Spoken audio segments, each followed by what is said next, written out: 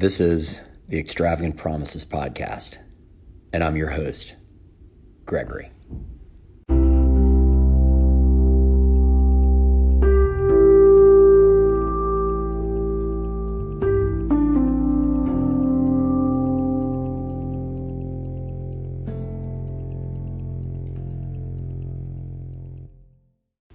Are these extravagant promises? We think not. This is a podcast about reckoning, recovery, and redemption. We share our experience, strength, and hope. Tonight is episode 33, Accused. Before I begin, I would like to remind my listeners that, number one, this is not an AA meeting. It is a part of my AA recovery program and my working of the steps and my 12th step of returning the light to the community. I hope this can serve as that lighthouse out there. If you're in a ship on the stormy seas, if you're in an airport in an empty terminal and you just, all you hear are the clink of glasses in the bar, you just need somebody to listen to. You just need somebody to talk to in your head. That's what I want this podcast to be. Maybe you're on a winding, long road driving, and you need some recovery magic in your. Not that I'm magic, but you need some recovery juice. This is it.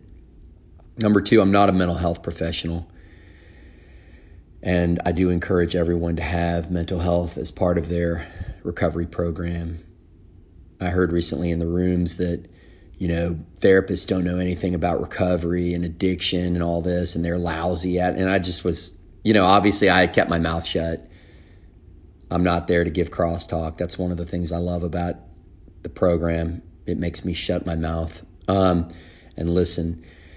And but I was just like, in my mind, I was thinking you couldn't be further wrong. I mean, I have a therapist who's been with me through my entire program of sobriety, and she saved my life, and I love her as a professional, as someone who I think is just fantastic, and I don't know what I would do without her. So I don't have an experience. It's like, to me, it's like being a fighter. I don't know what it would be like to go into a fight without a corner man.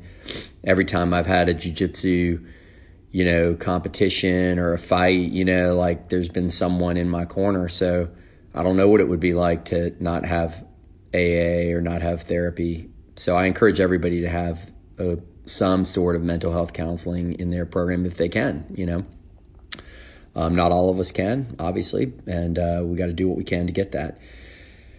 Number three, anonymity. Please protect mine. I will protect yours.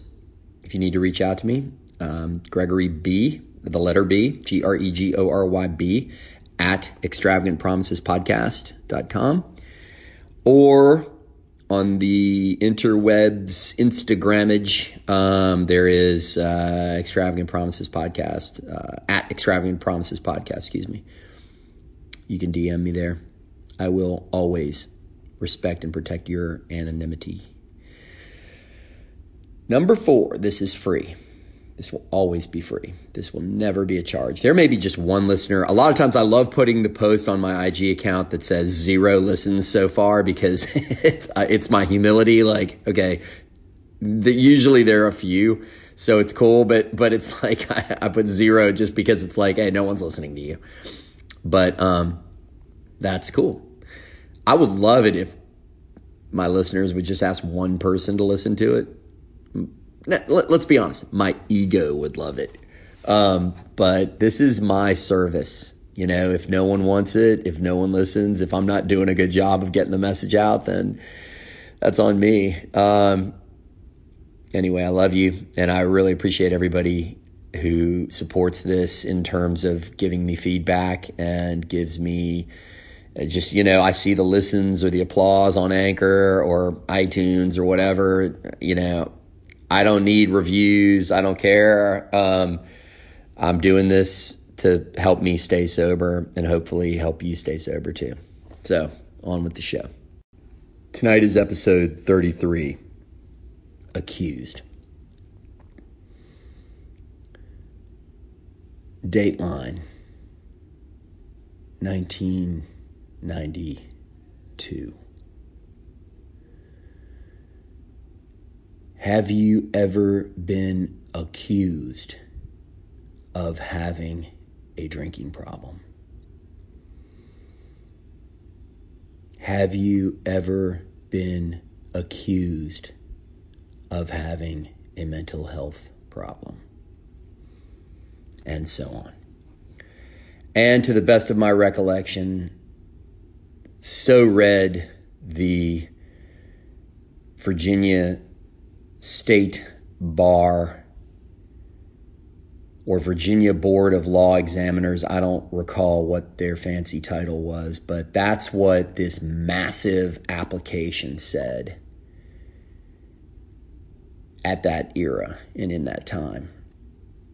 And for those of you who are professionals, you know what this is like. I'm sure engineers, architects, doctors, and lawyers all understand that the law, certainly in the legal profession, the taking, passing, and admission to the state bar is a onerous, treacherous process. And it is one that has been infused with legend and myth and importance for centuries. And I have my opinions about it. I have my opinions about judging someone who spent minimum 7 years of their life post high school preparing for a career in a profession, being countless examinations, having to pass all of them and do well at all of them and take standardized tests. I mean, let's face it, take standardized tests in some instances to get into high school, take standardized tests in some instances, or in all instances, to get into college, take standardized tests to get into law school, take exams in law school in which you sit down at the end of 14 weeks of studying, you sit down, no books, no nothing, just your pencil or your whatever and your blue book. In my era, I'm sure it's typed out on a computer now, but you sit down and you are given 4 hours and you have an exam that is incredibly mind-blowingly difficult, and that's your grade. Imagine if you were a painter and you worked for 14 or an artist or a author or a contractor or something. You worked for 14 weeks on something to prepare to learn and how to do this. And then you walk into a room and they hand you someone else's tools and they say, do this in 4 hours. And this is how we're going to judge whether you know what you're doing or not. I mean, it's that, I don't know if other countries do it or not. It's that American sort of game theory, Wild West, it's like our Olympic trials, we want to put you in the Olympics. And so you're going to perform on this particular day. And there's probably some merit to that in the Olympics because you're mimicking the Olympic setting and you're saying, can you do it well on this day? But think about it. Remember when I was young, there was that Dan and Dan, those guys that were, they were decathletes. And the guy who was the world's best didn't make it to the Olympics because he had a lousy day on the Olympic trials. And,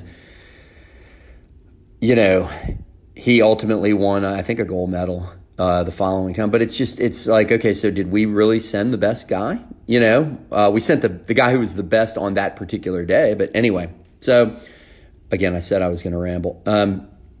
The bar... but people focus on the bar exam, which is incredibly hard. And again, you study, you finish 3 years of law school and let's just say 30 exams maybe, that you take. If you're at a competitive, Socratic law school, maybe give or take, maybe 20, maybe 30 that are hard. And you're up against the best and the brightest in the country. I mean, some might wonder about the best, and probably good reason to question the brightest. But, where I went to law school was incredibly competitive. And I thought I was smart. And I realized that I was a mental midget among giants. I was a sapling among redwoods. And I did very well. But the point being that I did pretty well. I wasn't like top of the heap or anything like that. But the point being, you finish all that, and then, the day you graduate from law school, you're not a lawyer. You're not, I mean, I don't know what you are when you have a law degree but no law license. You're somebody that has a piece of paper that says, thank you for spending several $100,000 to get here and for doing really well for most of your life in school. And now you get to spend the next 3 months, give or take, 2 months, studying 10, 12 hours a day for this exam. But before we put you through that crucible, you have to fill out this application. And this application says, and that application is daunting. It is I don't even remember how thick it was. It was at least an inch thick. Back in the day of paper, back in the day of handwriting and signing and typing and all. You had to get professional typists to do it. You had to get to a law enforcement agency and have fingerprints taken. You had to have background checks. You had to be interviewed by, when I took the bar, I remember in Virginia, I had some individuals who knew me and my family from a particular town who verified and vouched for my character, and the judge who had to sign it said that wasn't good enough because they weren't from his town. And so I was ordered to appear in a conference room in the middle of the spring to, get some local boys who were all cool, and they were good. They knew me too, and that's fine. But my point being, it's like this, a huge part of it is it's like hazing, and it's like a rite of passage. Well, we all did this, and we all put people through hell, and we made you, stand up with your bow tie on and do all that. So you're going to do it too. I mean, a lot of it is that. I had to do it. They beat me in boot camp. They beat me in fraternity rush. I'm going to beat you, and it's like, I just, I wonder sometimes, given what I've seen in the almost 30 years since I took and passed the Virginia State Bar examination and got this gigantic plaque or whatever, diploma. Virginia's almost like Texas. Like their diplomas have to be bigger than everybody else's. And then it was 20 years ago, I took and passed the North Carolina State Bar. And this is not about me taking bar exams. And I'm obviously outing myself to a degree of my profession. I've done that earlier in the podcast. When I started the podcast, I was very hesitant to even say what line of business I was in, but now I'm a little more comfortable saying I'm a lawyer. I'm in the Mid-Atlantic region. It's probably not hard to figure out any of those things if you really wanted to. But so why am I talking about all this? Well, I'm talking about this because I was at a meeting here in Venice last week, and it was a great meeting. And we read Me, an Alcoholic, the amazing story in the Big Book. And I've read it before, I'm sure. And I felt like I was reading it. There's a song called It Feels Like for the First Time, or Seeing You for the First Time, or something like that. Anyway, it was like, I felt like I was reading it for the first time. And it talked about this man who had all kinds of accolades and worldly success, but his drinking ultimately increased and took him down. And I thought about that, and I thought about that it wasn't until he was, I guess he was at rock bottom. I'd have to get the story out, when a doctor actually said, I don't think I can help you. I think you're an alcoholic. And, this story is so amazing and beautiful. And so I'm not going to say I was triggered or anything like that, but I was kind of triggered because I realized, like, and y'all are going to see where I'm going with this. I realized that addiction and alcoholism and soul sickness and mental health and mental impairment, even I, to some degrees, I'll be like, you're a fucking drug addict. You're a fucking alcoholic. Fucking. Shame on me. Shame on me to shame somebody or use it. I wouldn't say you're a fucking cancer survivor. You have fucking diabetes. The diabetes is an interesting one. It's more akin, I think, in some ways to the shame that alcoholism, because it has the stigma of being something that you did to yourself.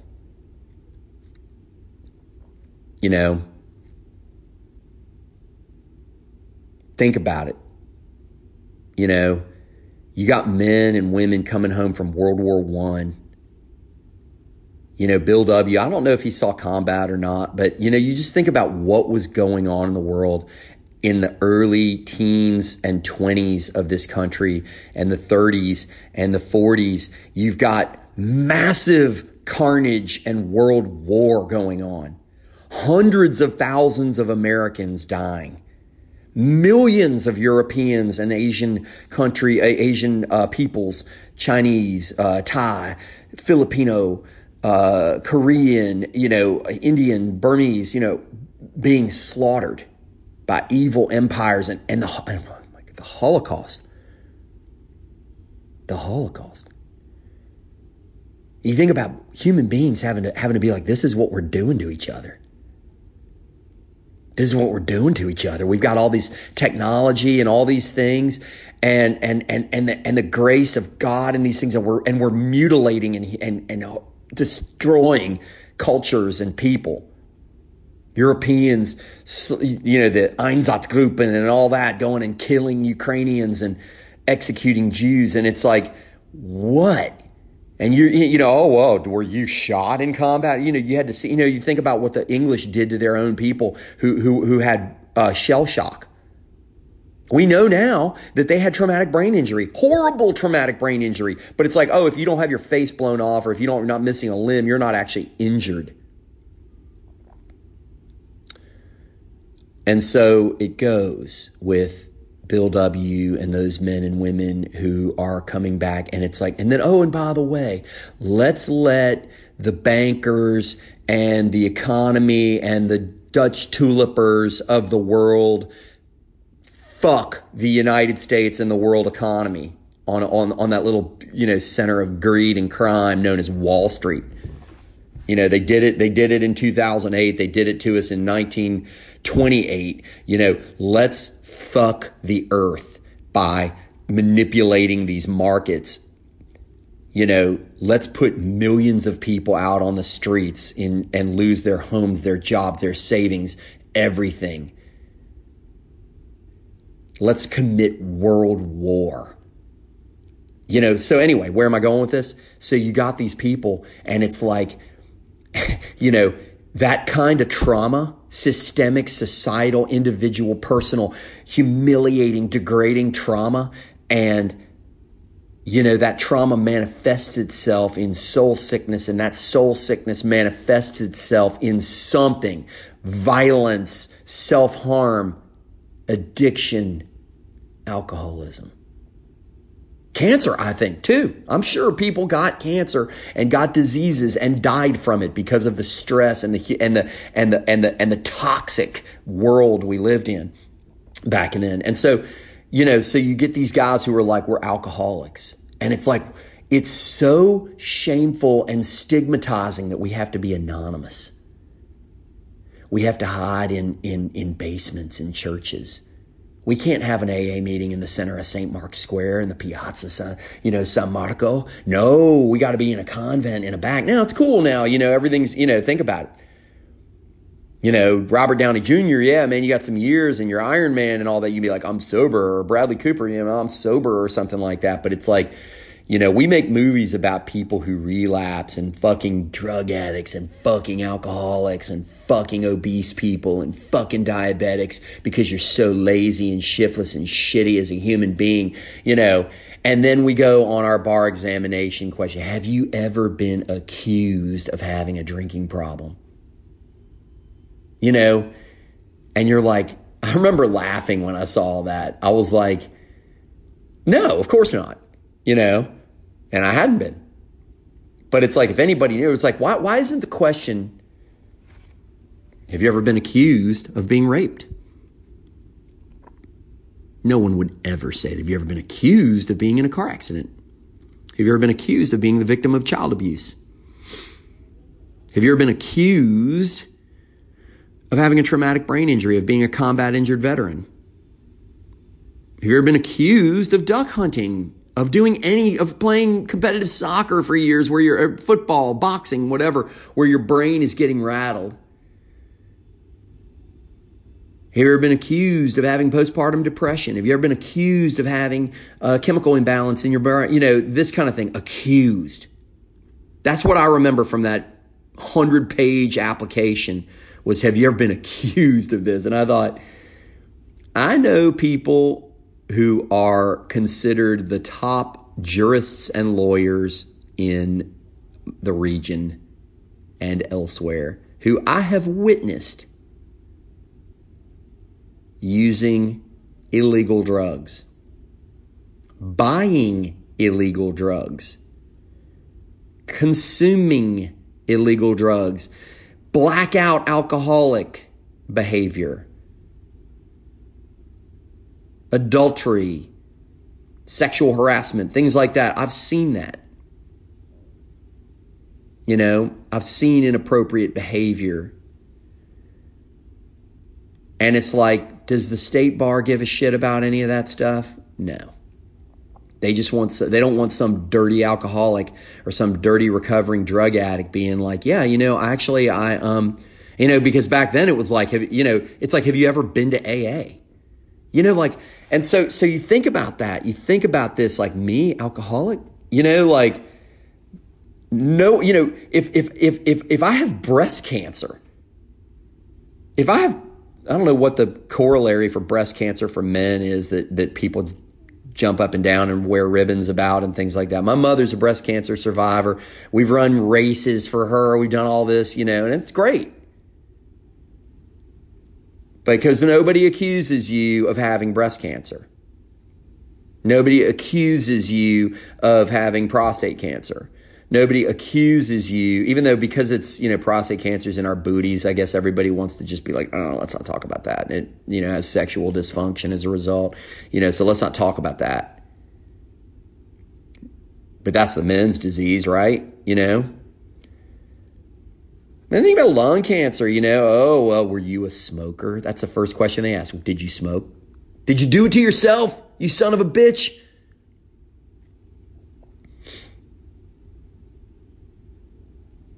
And that's what I just realized. I was like, no one ever, until my brother Eamon, who y'all heard on this podcast, said to me, I'm worried about you drinking, in his cool Idris Elba, super awesome black belt, English black dude accent.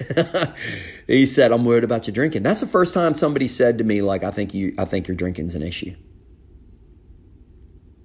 And that was July 19th, 2015. I said, let's go to a meeting. We went, and I haven't had a drink since.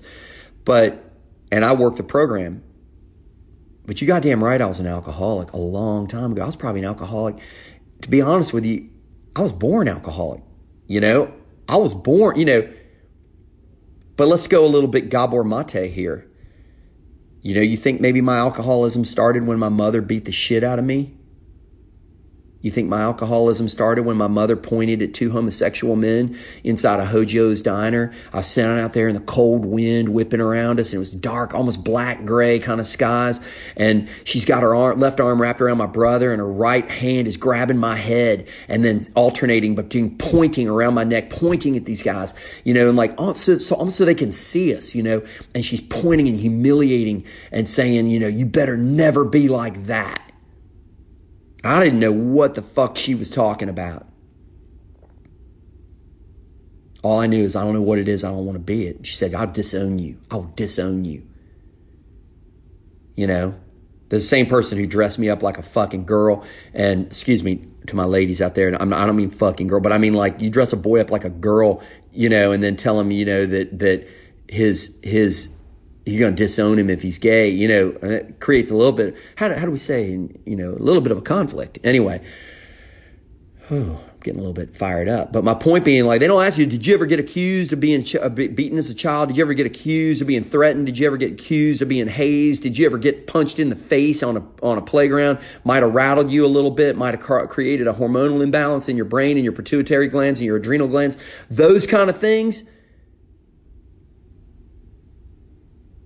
Do you ever be accused of not being a good employee and worried about not losing your job, and not being able to come home and pay for your mortgage?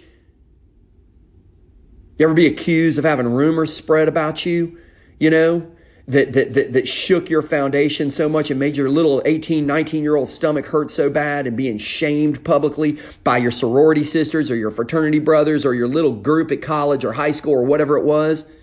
You ever get accused of a youth sports coach, abusing you?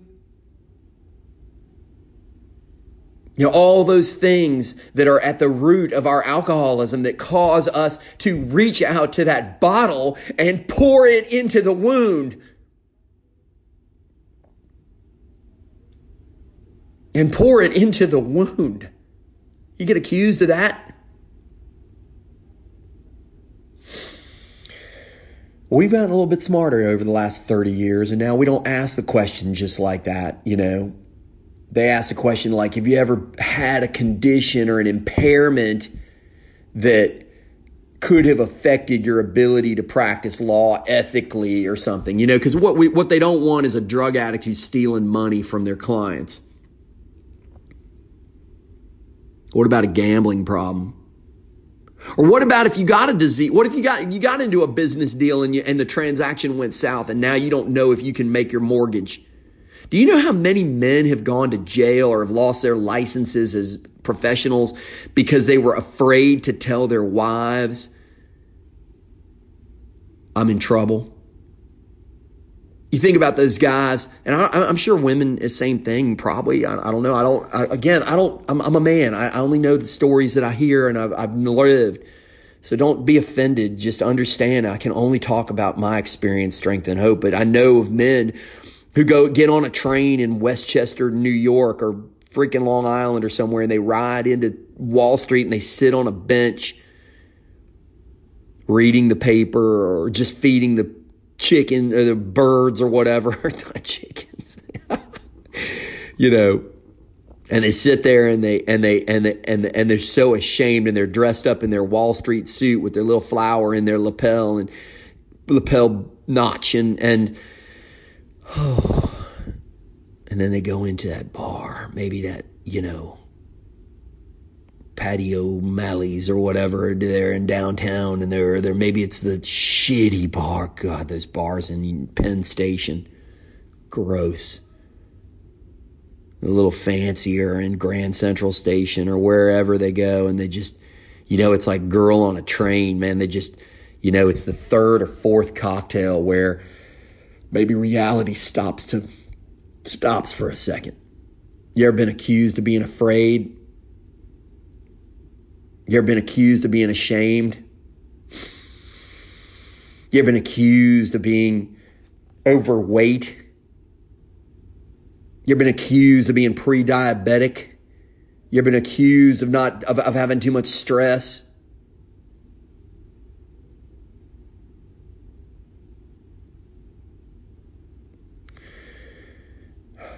So we know what those questions do. Those questions are like, hell no, are you kidding me? Oh man. Oh, but by the way, don't say like, I don't drink. Don't say I'm Mormon, or don't say I'm Muslim, or don't say I'm, in AA or I'm in recovery, for God's sakes, because that's, something's fucking wrong with you, crazy person. What we want is someone who gets fucked up in the bar with all the boys after the CLE. Let me digress. This is what's so interesting, and I'll never forget it. The Virginia State Bar, obviously, they make you take the bar. They make you do all these things back in the day that were ridiculous, in my opinion, but that's just my opinion. It was like, you got to take the bar exam in Roanoke, first of all. You got to take the bar exam in courtroom attire. So you're in Roanoke, or actually the Salem Civic Center or whatever it is. It's 1,000 degrees, and you have to take it in a coat and tie. This ridiculous exam that's I'm not lying. These are my personal experiences. You walk in there into this Coliseum and you can hear in the bathroom people throwing up. They're so afraid. And you're just kind of like, fuck it. It's just like one of those things like, not me, not today. I'm the hunter, but it's like, it sucks. Oh, and by the way, you're taking it in a coat and tie. You've got this silk thing wrapped around your neck to strangle you. And here's the funny thing is they go, but we want you to wear your Reebok aerobic shoes or whatever it is, because we don't want you to scuff the floor of the basketball arena. So you've got these men and women walking in these ridiculous suits and ties with tennis shoes on. And this is before tennis shoes were cool. So it's the stupidest shit I've ever seen. And you're going to take this exam with all these ridiculous questions on it that you'll never encounter in your life. And then you're going to take this multiple choice exam called the multi-state exam that is incredibly difficult for a jurisdiction that doesn't exist, and it's like, okay, so that's part one. Then if you're lucky enough to pass, which only a certain percentage do, we got to make sure we fail between 20 and 50% of you. You get summoned to go to this ethics. They didn't teach ethics, or they didn't have an ethics exam or something. I don't know. But you had to go to this ethics, like 2 or 3 day ethics course. Again, back in Roanoke, like within a year or a year later or something. I don't remember. I just remember going. And I remember one of the speakers, the first thing he talked about was the laughingly, the CLE that was going to be held in the bar afterwards, and how drunk they had all gotten the night before. And I was a drinker back then, but, and a big drinker, still, could crush it, whatever. But, I just remember the irony of it. Like, wait a second, these are the same people who ask, have you been accused of having a drinking problem? Like, doesn't everyone in here have a fucking drinking problem? And if you're making jokes and talking about how fucked up you got at a professional event in a Holiday Inn atrium in fucking Roanoke, does that maybe suggest you have a drinking problem?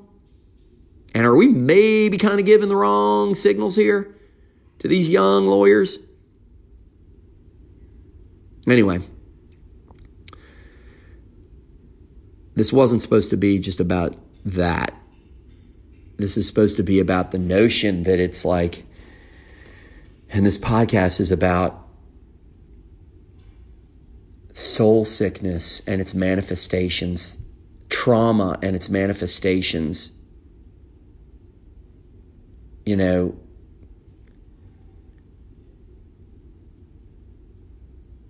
I was hit in the face more times than I can count by a person who was supposed to protect me.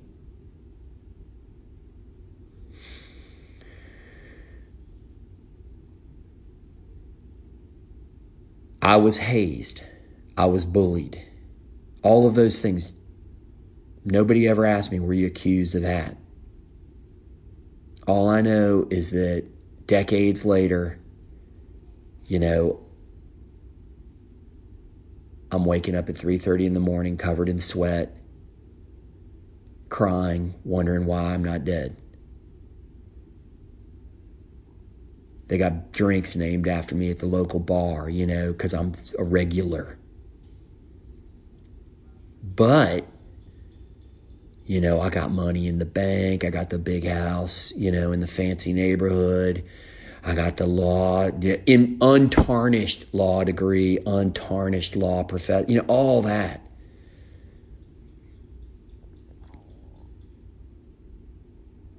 Me?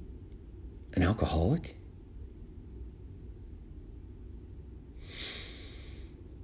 So think about that, and think about like yourself and think about your program and think, it's like, there ain't nothing to be ashamed of.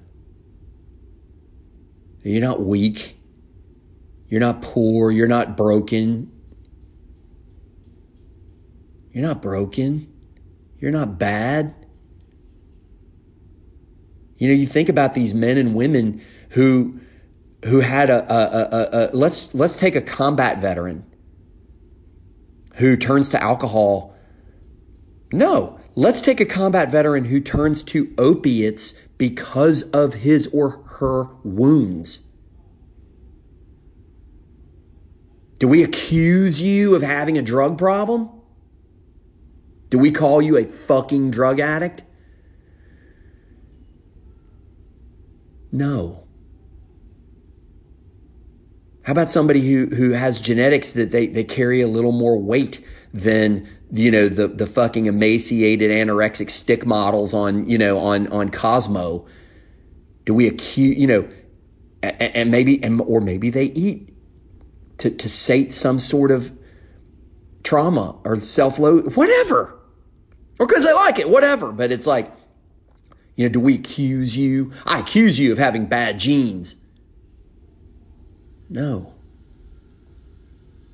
We are human beings. We are a calculation, a product at the end of the calculation of a lot of factors and exponents and quotients and divisibles and multiples and all these things, addition and subtraction, that have led us to who our glorious selves, who we are. My name is Gregory, and I am an alcoholic.